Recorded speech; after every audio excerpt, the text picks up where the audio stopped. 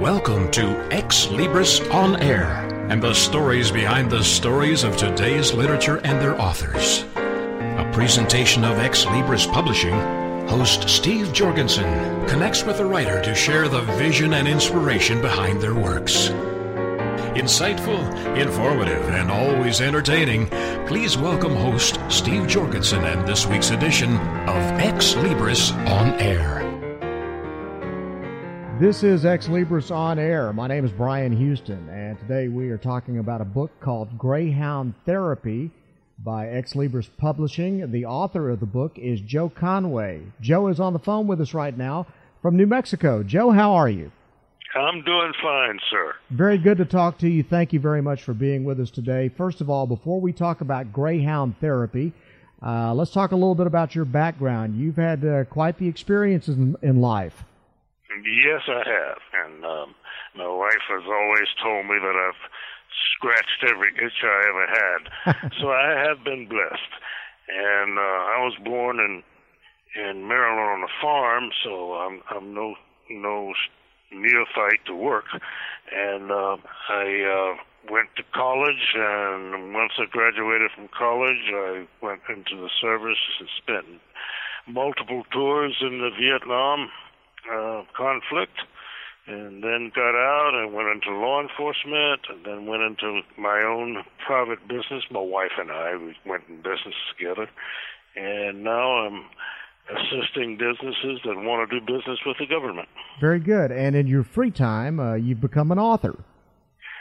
In my free time, yes, I've decided to write. Yes, Outstanding. Well, let's talk about the book Greyhound Therapy. First of all, where'd you come up with the name?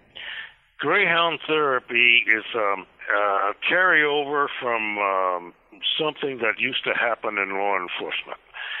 People used to be thrown into a situation where they had to deal with law enforcement, or vice versa. The law enforcement had to deal with them, and there was nobody to turn them over to, and they generally ended up in jail, even though they might not have needed to be there. Mm-hmm. And law enforcement used to take and buy them a bus ticket and send them on to the next county and let those folks deal with them. And that's where the name Greyhound Therapy came up. All right, very good. So this obviously has to do with buses and transients. And then yes. I'm guessing that with your law enforcement background, that it also has to do with fighting crime. It does. And the lead character in this book is a hard-nosed law enforcement officer, but he also has a soft spot. And he has the charge of taking care of these transients. He's overwhelmed because the town went from 45,000 people to 140,000 people in a matter of 6 months. And people came in by the busloads, and some of these people were less than desirable. And this story sort of highlights the things that happened as a result of these folks coming to town. This sounds very much like what happened when Hurricane Katrina came in, and it forced the relocation of all these people from New Orleans to all points north and west, all the way probably to as far as New Mexico. So there's a lot of reality to that. Yes, you can relate to that. It's very similar, and you can imagine what happens to the resources in these towns when that occurs, you know? It stretches you pretty thin, I would think. Right, and this story happens, it's set in a time when there was an oil boom in Wyoming. So you can imagine all of these workers are coming in from Oklahoma and Louisiana and Mississippi, and trucks and buses and trailers and everything was lined up up the highways. People you couldn't buy a doghouse, in order to lay in. And these people coming in on buses at the same time. So it really put a strain on the resources of the town where this story is set. Now, is there a particular incident in the book that you can point to, or is this just basically an overview of the day-to-day dealings that the Sheriff's Department had to deal with this explosion of population and maybe the undesirable population that came into town? Yeah, I zeroed in on one instance where there was a criminal element that came in, and it turned into a pretty good portion of this book. He got involved with a person who had come to town on a bus, but he also was involved in a disruption on the bus, and the bus driver kicked him off, and he put him and his friend in jail. And as a result of him being upset with his friend, he ended up killing his friend right in jail. Right. And then he escaped, and that's where things get interesting. So then the rest of the book, I guess, is dealing with trying to capture this man, the chase involved, and all the things that the sheriff has to do in a situation where he's undermanned, doesn't have the resources or the staff to deal with it, right? Exactly, and it also shows how sharp some of these county sheriffs can be. You know. Can you give me an example of that? Yes, he pretty much in his own mind thought like the criminal, and as a result, he was always one step behind him, and then he finally caught up with him just by thinking like a criminal or thinking like a person on a run. That's really what he did, and as a result, he finally got him cornered. Okay, very good. I don't want you to give away the end. Don't spoil it for people. No, don't spoil it. All right. Tell me why you wrote this book. Well, for two reasons. When I grew up, I used to ride the bus from the farm. The bus stopped right at our farm road, and from the farm into Washington, D.C. to take music lessons. And the only way I could do was to ride the Greyhounds. Greyhound was the ultimate mode of transportation during that time. And I used to sit there on the bus and I'd watch all of these people get on. And I'd wonder, where are they coming from? And where are they going? And what are they going to do when they get there? And why are they going?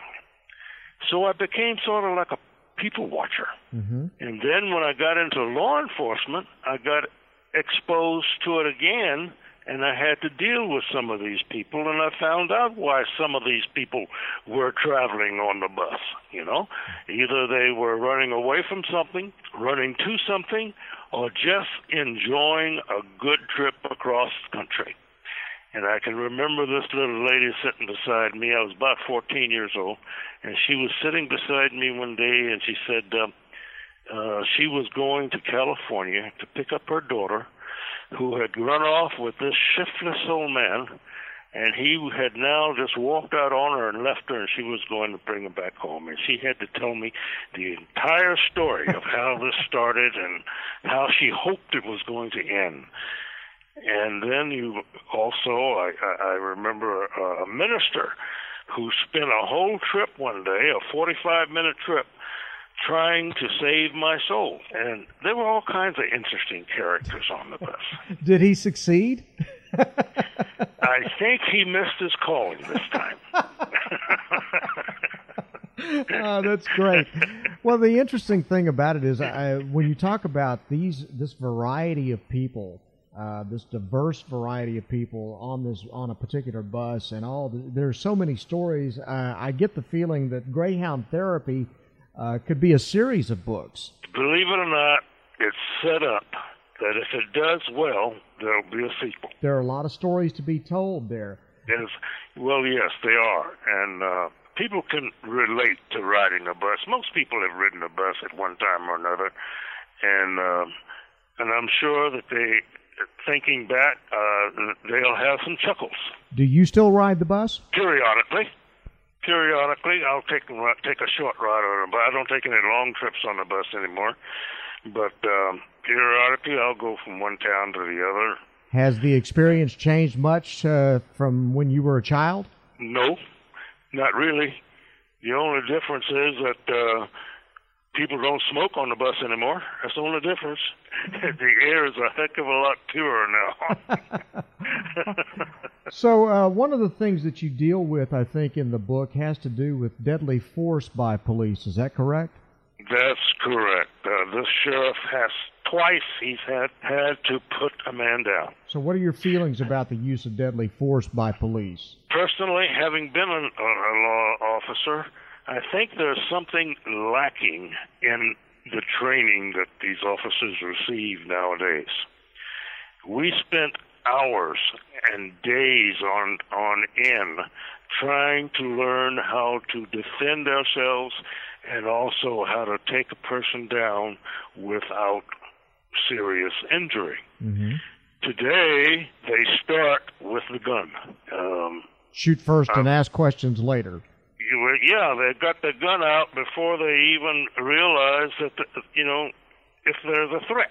Mm-hmm. And therefore, when you do that, you've already set the mode, and people become defensive, they become afraid, and the situation escalates. And one of the things that we were always taught is don't become a part of the problem. Be patient. Take your time. Give them an opportunity to assess the situation that they're in. And 9 times out of 10, you're going to come out on top. Did your law enforcement officer in the book manage to handle that kind of restraint? Yes, he did. He always waited until he had no choice. The other question I ask you about is when we talked about riding the bus, what kind of advice would you give someone who plans to ride a bus a long distance for the first time based on your experience? Get in the center of the bus. Why is that? Yes, get in the center of the bus because that way you have an opportunity to see what's going on around you. You also have an opportunity to see what's out there. You can look out the windshield, Mm-hmm. and therefore you're not just sitting there behind the seat because the seats are so high. You really can't see very much. And then you can watch people go by, and 9 times out of 10, if you're in the center of the bus, you'll get a person that'll sit down beside you. Most people will either head to the back, especially if they want to drink or, at that time, smoke, and then they'll head to the back of the bus.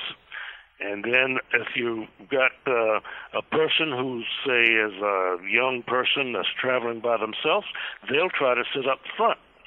And then if you're sitting there and you get a medium-aged person, say between 40 and 50, they'll probably sit down with you and you won't have to worry about the other characters. The people that make your book interesting. Yes, that's exactly right. What yes. do you want people to feel, to experience when they read your book? What would you like for them to come away from your book thinking? I'd like for them to realize that there are people out there that really need help, and that a lot of communities are not prepared to deal with them.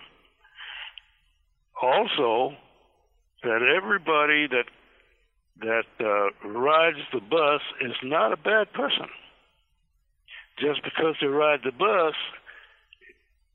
doesn't reflect upon their character. People ride the bus because they're not in a hurry. They ride the bus because they don't have a flush with funds. It's relatively cheap to ride the bus cross country. Sure. And then there's people that ride the bus just because it's a nice, comfortable ride. They leave the driving to somebody else. Sounds very good. Now, is there anything I've left out as we get ready to wrap up our interview here? Anything that you want to add about your book that I have not covered? I think the book is a very good read, and it covers a lot of areas that people really don't know about. And it'll be surprising to some, and it will be a reminder to others. especially if they've been around a while. Where can we find? And I hope people enjoy it. I'm sure they will. Now, where can we find the book? You can find the book on Amazon or on Barnes & Noble. You can order it from the publisher, or if they contact me direct, I'll send them a copy. Would you like to share that contact information? You betcha. Joe Conway at 4116 Winchester in Las Cruces. Email address, jcon, that's JCON, at Comcast.net. Mr. Conway, enjoyed visiting with you very much. The name of the book is Greyhound Therapy. Thank you very much for sharing your time, and best of luck with the book. Thank you for interviewing me. I enjoyed it. Thank you. Thank you so much. Joe Conway, the author of Greyhound Therapy, published by Ex Libris. This is Ex Libris On Air. My name is Brian Houston. Thank you very much for listening. Ex Libris returns after these short messages.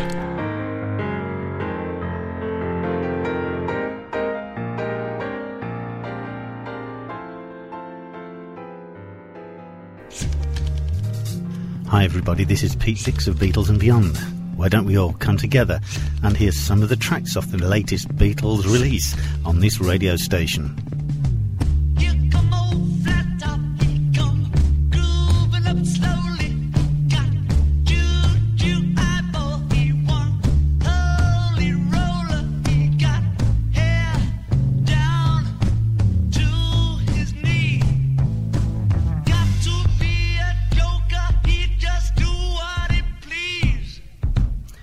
Yes, why don't you look up the schedules on this radio station and join me and Beatles listeners everywhere to hear these latest releases from the Beatles on Beatles and Beyond with Pete Dix.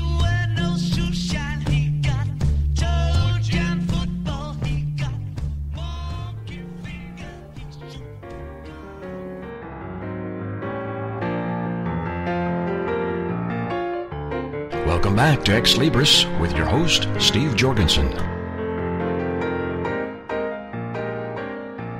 This is Ex Libris On Air. My name is Brian Houston. Today we want to tell you about a book entitled The Boy in a Plastic Cast, a story of a childhood experience.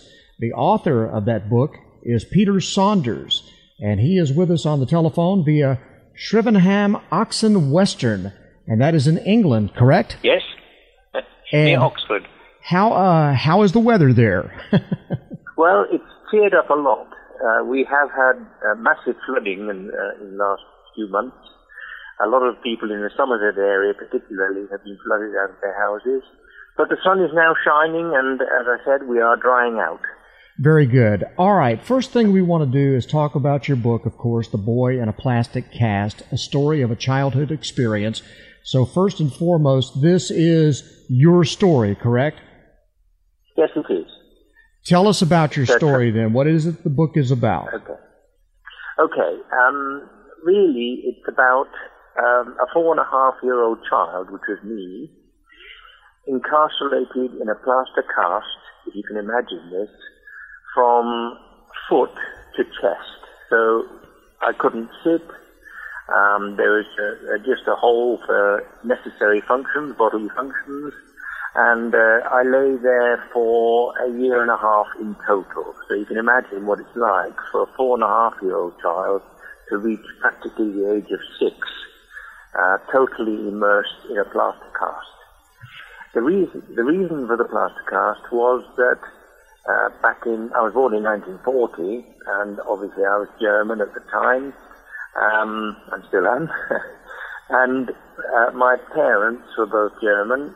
And unfortunately, when my mother was, because this was obviously during the war, when my mother was evacuated to a farm to escape from the bombing in the city that we lived in, the cows in the farm carried tuberculosis. And obviously the farmer used to give us a pail of milk every day, which we drank readily because most foods were extremely scarce. And unfortunately, I drank the tuberculosis bacillus, And it can take many forms. Usually people associated it with being in the chest, in other words, in the lungs. In this case, it settled in my left hip. And, it erupted into a huge swelling. And the only way to treat it in those days was to immobilize whatever the joint was that had the disease. And the way to immobilize it was to put it in a plaster cast. This prevented the disease from spreading throughout the rest of the body and, possibly killing us. Now, a lot of people in those days, of course, died of diseases which nowadays one could discount as being curable. And tuberculosis was not curable in those days. I think Merck discovered streptomycin way back in the 50s. So, it was totally incurable, as was polio and typhus and venereal diseases and many other diseases which commonly now can be treated. And of course they sent me to a hospital in a place called Zendenhorst, which unfortunately was the main cause for the story that I had to tell, and that is that the treatment there was not by any means ideal. And a great number of my childhood friends in the hospital during the period I was there died from diseases which, as I say, now would be curable. So it was a very morbid affair.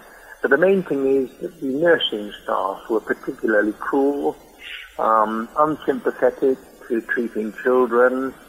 The nuns at that time were not necessarily taking holy orders because they were religious people, but what happened in Germany after the First World War was that many nuns became nuns because their Prussian fathers put them into holy orders because women outnumbered men by 3 or 4 to 1 in certain towns, and they didn't want their daughters getting into trouble, and not being married. So the obvious thing in a very Catholic sort of area was to put them into nunneries. Now, you can imagine that these people, having been forced into this particular situation, were not necessarily the right people to look after children or the right people to be sympathetic. And the other problem was that some of the nurses would much rather have treated the German troops coming back from the war, the injured soldiers, than be put in charge of children or elderly people. So there was a trend to have a number of unsympathetic nursing staff. And I think that the treatment of the children in that ward, the way they were treated, the way they were punished constantly, the fact that many of them died, unfortunately, from the diseases they contracted, was the main part of the story. And of course, in the background, my father was killed on the Russian front in 1942. I was only 2 years old, so I didn't know about it then. But I have actually a copy of the telegram that was sent to my mother at the time, telling her that he'd been shot in the head by a Russian sniper outside Stalingrad, and, that he died for the fatherland. I mean, this was the sort of telegram they got in those days. Fortunately, my mother then, at the end of the war, my mother fell in love with a British soldier whilst I was still in hospital.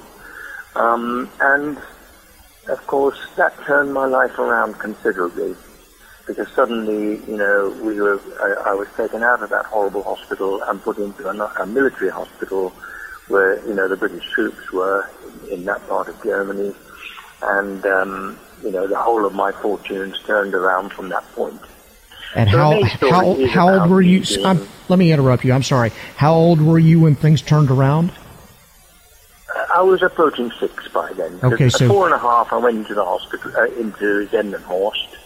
And when my mother married, I was about 5 and a half, and they sort of got me out of this hospital when I was about 6. You have to understand, of course, that traveling in those days. One couldn't get petrol. This is Germany just after the war. You couldn't get petrol. The railway stations were devastated by the bombing. So I never actually saw my mother more than once in the year that I was in Zendenhorst Hospital, the German hospital, that is. So, the ability to be able to travel and to visit people in hospital and do routine things which we all take for granted nowadays just didn't exist. So I saw my mother once in the whole time for the whole year that I was in Zendenhorst. But when she married the English soldier, he used to drive around in the Jeep, and so he could actually transport her to visit me in the military hospital that I was then transferred to. So, that sort of turned my life around. At what point did you determine that this is a story that you wanted to tell in book form and share with the public at large? Well, it was mainly about the whole story is also about a family in Germany, a working class, normal family, and the travesty of the war that was theirs. I mean, everyone thinks that all Germans were, Nazi inclined. I mean, there were social democrats in Germany, like my grandfather, who protested vehemently against Hitler's administration. But unfortunately, they were parted away sometimes by the Gestapo, and as you probably know, some of the camps were full of German prisoners rather than just Jews. I mean, Dachau in particular, I think 2/3 of the prisoners in 1943 were actually Germans. And it wasn't until later that the Jews actually arrived at Dachau. And incidentally, one of the girls in the ward came out of Dachau, and she had typhus, and her story, Ellie Lieberman, who was a Jewish girl, is also part of the story. Mm. I just felt that having talked to my aunts and my mother and my uncle, who told me all the various things that went on in Germany in the war among ordinary people, and my own experience in this long term in hospital, was a story worth telling. You were very, very young, 4.5 years old when this took place, and yes. I have very few memories of my life when I was 4.5, maybe 2 or 3. Obviously, this was a very traumatic time for you, but how hard was it to, or was it hard to come up with the details, the memories that took place at that time at a very early age? Well, most times, 4.5, 5-year-olds would probably just remember happy times, going to school, things of that ilk. When you are lying flat on your back in a plaster cast and thinking of nothing else other than that's going on around you, it leaves a very vivid impression on your memory. And I think that, that impression on my memory has lasted up until now. I'm approaching 74 now. And when I discussed this with my children and acquaintances of mine, they said, wow, we remember reading a book about a boy in the striped pajamas. I don't know if you know that book, which is interesting. Again, not similar, but a story about a boy, and his experiences in a concentration camp or part of a concentration camp. And they just said, look, this is a story which you ought to write down. And I mainly wanted to write it down to tell my children and my acquaintances part of my life at that time, and, which was a pretty horrific time, but it all came out well. I didn't come to England until I was 11, so, I had to learn, well, as you can imagine, a German boy in a German hospital, being transferred to a military hospital in the children's ward, and not being able to speak a word of English. Mm-hmm. Now, that was a fairly difficult time for me, especially just after the war, when, of course, children were particularly cruel towards Germans anyway.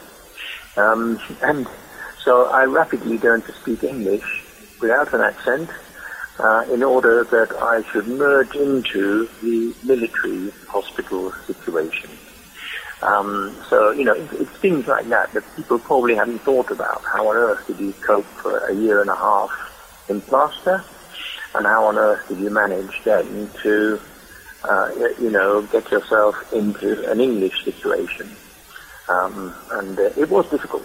Well, it's a fascinating story, no question about it, and I know that at this point you probably have to feel very gratified that you were able to get it down on paper, get it into book form, and then be able to pass it on to your immediate family, as well as to readers at large, because it's a piece of World War II history that not many people are aware of, I'm sure. Yes, I think that's true, and it does tell it from the point of view of just an ordinary family. I mean, my grandfather worked in a factory. It was a textile weaving factory, and we lived in a very poor terraced house, which was alongside the weaving factory. And my uncles, the other point was that, of course, virtually all the males in the family were killed on the Russian front.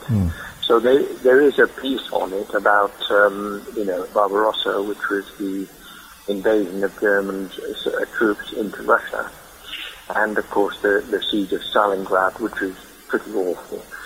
One of my uncles actually was incarcerated in a Russian gulag, and you wouldn't believe this, but he came home in 1946, that's virtually a year after the war ended, and he walked from Siberia to Germany. Oh my! And when he arrived at home, my auntie, who was obviously his wife, didn't even recognize him. I can imagine. And he had a shaggy beard, and she thought he was a tramp. And she was going to give him a few. She was going to give him a few pennies and send him on. Wow! And of course, then she realized that was her husband. But these are the sort of things that went on. And, all my uncles and my father, of course, died in Russia. And some of their experiences were actually sent back via mail. So I also told that story as well, so that was quite interesting. Fantastic. What is one thing that you want readers to learn or take away from your work? Well, I think that the main thing is that I believe that we take far too much for granted nowadays. When I look back at a time when we didn't have the wonderful medicines. I mean, I studied pharmacy at Plymouth, and I worked for Merck, which is a big American company, for 32 years. And I saw the development of, drugs and medicines which now cure virtually everything. We don't see children dying of diphtheria and even whooping cough, and certainly polio. My God, that was a killer, and in America as well. We take so much for granted now. And the other thing I'm a great pacifist now. I cannot understand why, we go around killing each other. And when you're in a situation where, 26 million Russians got killed in the war, and the hundreds of thousands of people that died as a result of the war. Okay, if you're protecting your country, you can understand why. But I just believe that one should try to avoid killing one another as often as possible. Yeah, that's a wise idea. Yes. Peter Saunders, where can we get your book, The Boy in a Plastic Cast, A Story of a Childhood Experience? Well, I've got a couple of rights on Amazon, which is, one of the ways. And, of course, it's on Kindle. And I believe that Ex Libris, if you look on their website, you can get it there as well. All right, many sources. I'm not sure whether Ex Libris have managed to get them into the bookshops, but certainly Amazon and Kindle and various other, online factors can make it available. And do you have a website or any social media or a way that people can contact you that you'd like to share? I believe. Sorry, I'm not well prepared for that. That's okay. I believe that The Boy in a Plaster Cast. In fact, if you Google it, okay, it will show the websites, and I believe there is a website called The Boy in a Plaster Cast. Okay, very good. And once again, is there anything I've left out? No, that's been very comprehensive. Very good. But, and I think that we've covered most of the book, but, there are some very interesting anecdotes in it, and I believe that historically it is worth reading, because obviously... there's one other thing which I meant to say. Some people say that the Germans must have been aware of the death camps. We had a neighbor, another lady who married an English soldier who my mother befriended when we came to England. And she lived outside Belston. And my mother said, you must have known what was going on there. And, incredibly, she said that they were told that this was a factory which manufactured fertilizers, mm-hmm. and hence the steaming and the smoke and the smells and all this peculiar thing. And obviously the trainloads of people were supposed to be the workers. Now she said, why would we believe that, there were thousands of people being incarcerated and killed there? Do you know what I mean? You just would not believe that. And of course the German propaganda machine was huge. I mean, they controlled everything. The radios, the news broadcasts, which you saw in the cinemas, and obviously the press. So you can imagine how a whole nation, or not a whole nation, but the average person in the street could be totally and utterly misled for so many years, absolutely. Over their cause.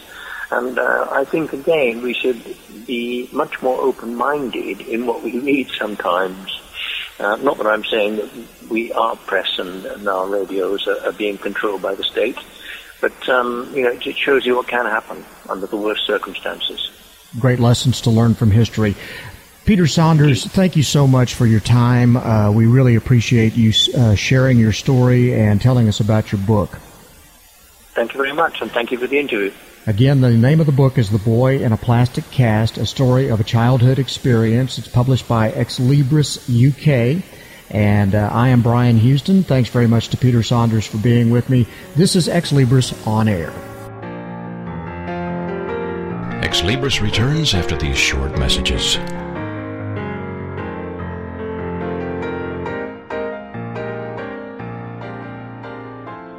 Join us for Self-Aid Success Stories with Helen Wu, Wednesday nights at 10, 9 Central on TogiNet.com.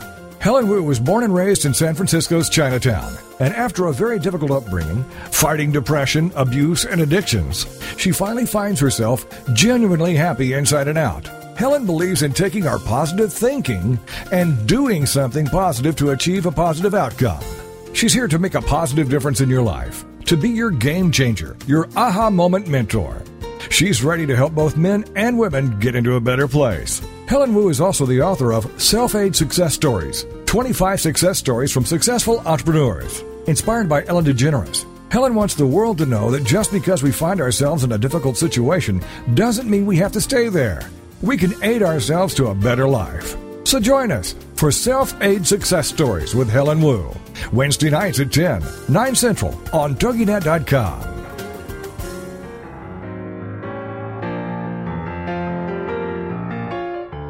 Welcome back to Ex Libris with your host, Steve Jorgensen. Greetings for Ex Libris On Air. This is J. Douglas Barker. The title of the book, Small Forces, and our author is Mike Conver. Welcome, Mike. Hi, Jay. How are you doing? Doing well, sir. And you're in Kentucky in the United States, if I'm understanding where you're living. And from what you've described to me, it's a place that everyone who likes water, boats, and mosquitoes would love to live. You got plenty of all three of those. Thank you for joining me today. You have written this as your first novel. You have a background as an educator. Would you share with my audience a little bit of your background and why this book became important to you and you wanted to write it? Well, my background began with me earning a degree in journalism, and was invited out to interview with the Copley newspaper chain out in California. I was a scoutmaster at the time, and there were two young boys that had nothing to do that summer, and so they wanted to ride along, and we went out west together. Grand Canyon, all that kind of stuff, Cowboy Hall of Fame, you know. And by the time I got back, I thought, I don't think I want to write newspapers anymore. I think I would rather mess around with kids. So I taught for many, many years, and then I became a counselor, and then a principal, and then a superintendent. After that, somebody wanted me to teach graduate-level courses at Bradley University. That was boring. There weren't any kids in the building. So I sat down and wrote a book. Well, it must be at least something to do rather than being bored. Yeah. Tell me the background story of this. This is about a 12-year-old boy that's very bright. Is that the main character in your book? He's one of them.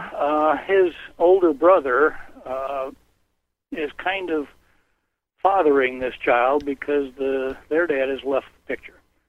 And the older brother has a friend who's gotten into drugs and is being pursued by a drug pusher.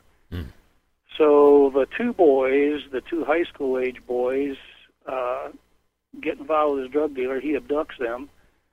And then the younger brother and his teacher try to rescue the older boys. The younger brother is a very bright young man, but does not read well. And while he was in the lower grades, he functioned very well with his age mates, and then when he moved to the junior high, they stuck him into a special ed class, and he's unhappy about that. He wants to be with the kids that he was with in the grade school, and secondly, he's very worried about his big brother. Is your book targeting, say, high school and above, or will this be a read for just about anybody? It probably should be high school or above. The Vietnam vet who's the drug pusher frequented a prostitute while in Vietnam and was an abused child in foster settings. So it might be a little bit sharp for anybody pre-high school. Would you describe your main storyline as somewhat, I was going to use the word depressing, but one that's a challenge to the characters in your book, or would it be one that really has a bright ending? Well, without wanting to give away the whole story, it is a challenge for the people. For the parents, the single parents of these kids, for the teacher who wants to do what's right, for the boys who are wanting to support each other, and for the other one of the high school age kids who doesn't make it in the end.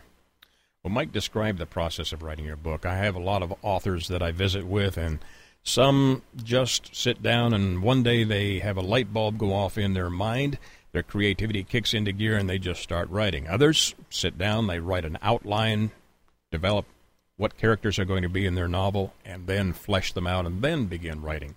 Which of those processes did you use? Well, I had thought about a story for some time, and so when I decided to go ahead and write, I used legal pads and sat down and longhand developed the story chapter by chapter. After that, I just went back in and filled in the blanks, and it really kind of wrote itself. It was, one, easy, and two, fun. Fabulous. And how long did it take to complete? Just about a year. As a college prof, you've got lots of time to sit around and think or whatever, and I use that mostly for writing. Any authors that you have admired that perhaps influenced your writing style? Wow. My lake house here probably has at least 4,000 volumes in it. Oh. So I do read a lot.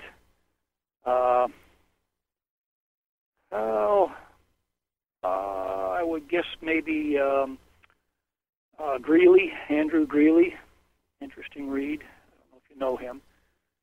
Catholic priest who just passed away recently and has written quite a bit. Yes.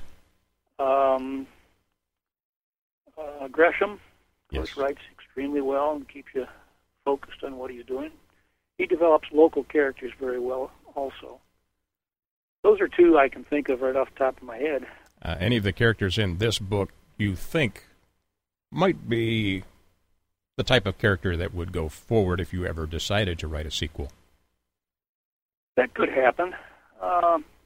We've got youngsters in it who could grow up, and we've got a teacher who wants to keep teaching. So I guess, yeah, it could happen. As you were writing this, did a scene come to mind that was full of action that might grab the reader's attention? Yeah, I think so. The young man who is involved with the drug dealer is being told he needs to sell to the junior high kids. He needs to develop this clientele there. And he don't want to do that. And the bouncer who works for the drug dealer kind of beats him around a bit. And finally he says, nope, I'm not going to do that. And then he dies. Oh, boy. Now, is this novel based on any experience or story that you have been involved with in the past, maybe in your newspaper career? Any similarities? Yes, some of those, but more directly with some 40-odd years working with kids. If you do that, you got to have a whole sack full of stories that you can draw from. And no one individual is portrayed in that book. I took pieces and bits from lots and lots of people, lots and lots of activities, and tried to build them together into an interesting story. I'm sure our readers would be interested, and our listeners, into the title, Small Forces. Where did that title come from? Well, in the front I've got a quote from Maslow. Dr. Maslow talks about small forces affecting people's psychology. But if you think about the pawn on the chessboard, that's the smallest force. But if you move it forward 6 times, it can become a queen, who then dominates the board. Interesting analogy. Where does this story take place? Is it contemporary or is it past tense? It would be in the 90s, the early 90s, about 20 years after the U.S. left Vietnam. And it's located in central Illinois, a small city there, and then moving to a tiny community which was bypassed by the interstate, and then its school was consolidated, and so there's not much left there. A few people who are bedroom commuters to the city. So would that be considered a rural community then? Very much so, yes. And does it exist in your mind, or is it something that you took from your relationship to real life? Well, between Peoria, Illinois, where I grew up, and Galesburg, which is a bit to the west, there are about 7 small communities. And again, I picked and chose from them to create a community that this happened in. Fabulous. If you were to drive along that highway and stop in some of those little communities, you say, oh, yeah, I've been here. They've all got a little ball diamond. They've all got a church. They've all got a main street with businesses that are closed. And they've all got a big old Victorian house in them where part of this happened. Love those towns, and certainly grabs my attention from an imaginative standpoint, and one I can identify with for sure. A lot of people can. In introducing this book in a couple of sentences, how would you go about doing so? Well, I think that it's not a primer for parents. It's not something to teach somebody how to be an educator. It's a story. And it's a story about people. And you're not going to see a car flying through the air and bursting into orange balls of flame. It's not that kind of a story. It's people. So no vampires, then? Not a one. No. Well, we'll have to just get along with a character-driven story. It sounds interesting already. What scenes do you think... Well, I guess we've covered that. I guess the book in itself, because it is character-driven and an adventure to some degree, is it similar to anything else that you've seen in the marketplace, or is it totally different? I don't recall reading anything identical to it in any way. I love to read authors who build their characters and show you who they are and why they are and why they do what they do. But there's no story I can think of that deals with school kids and their teachers and the parents of those children who, in this case, are single. Looking back over the story, are there some underlying themes or messages that come through that maybe even you weren't expecting to happen, but they did show up? Yeah, I think there are. And when I went back and started trying to describe this book I had already written, they popped out at me. And one of them is this idea that all of your interactions with young people affect them either positively or negatively. And that's important, so particularly for people who are going to try and guide and direct these youngsters. The second thing that kind of jumped out at me is that good teachers care about their kids. Those are beautiful themes, and certainly true even with parents and their children as they're developing. Very important to reinforce positive things in their lives. Absolutely. Were there challenges in getting this, your very first book, to completion? There's one part of it that kind of bothers me. Having been a principal and a superintendent, I pretty much badmouthed them in the book. I haven't gotten any hate mail yet, but that may come later. And what I want to say, I guess, is that they are very self-centered, indifferent human beings. And that's not the normal principal or superintendent. The vast majority of them are good guys. For all the school teachers, superintendents, and people of authority in the education world, we'll give out your email address so they can send hate mail. Good. Title of this book is Small Forces, and our author is Mike Conver. Mike, where can our listeners get copies of your book? You can order them online at either Amazon or BarnesandNoble.com or BooksAMillion.com or from Ex Libris itself. And I know from our conversation you are somewhat semi-retired. You don't know whether you're going to write another book, but if this one does well, there may be a sequel. So, listeners, keep in contact with Mike over the Internet by searching his name, Mike Conver, C-O-N-V-E-R, and find out more about Small Forces and anything else that arises in the future. Mike, thank you for joining me today.